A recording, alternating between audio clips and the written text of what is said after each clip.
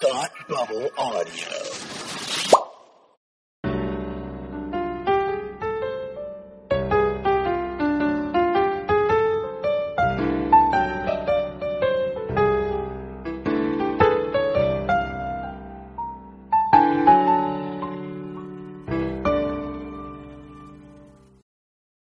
Welcome to Read Up, the podcast where we talk about books intellectually and stuff. Today's book is The Eyes of the Dragon by Stephen King. This continues my chronological Stephen King read.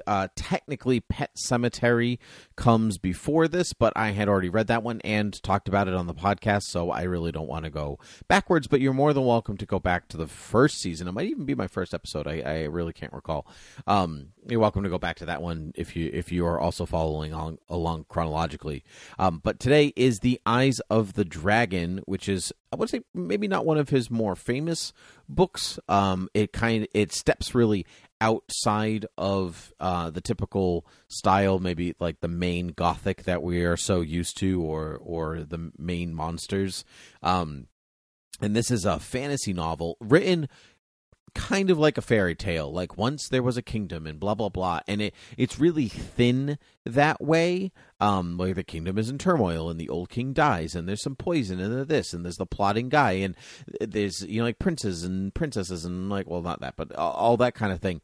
And it's good. I liked it because I like fantasy, I like fairy tales, I like authors challenging their own style and trying something new, and we get this character named Flag, who is who pops up in many different Stephen King novels through the course, the Dark Tower series, The Stand, blah, blah, blah.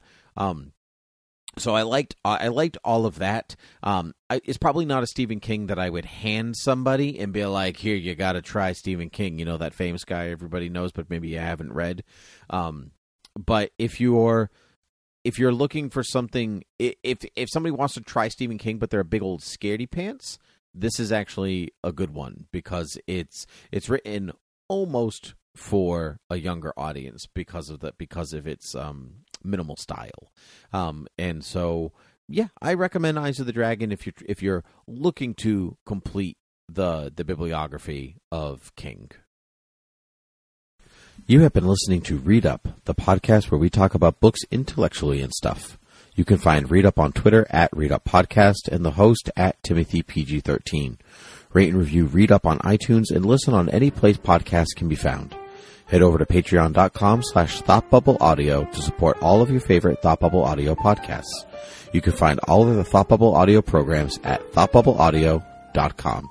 Until next time, have a good read.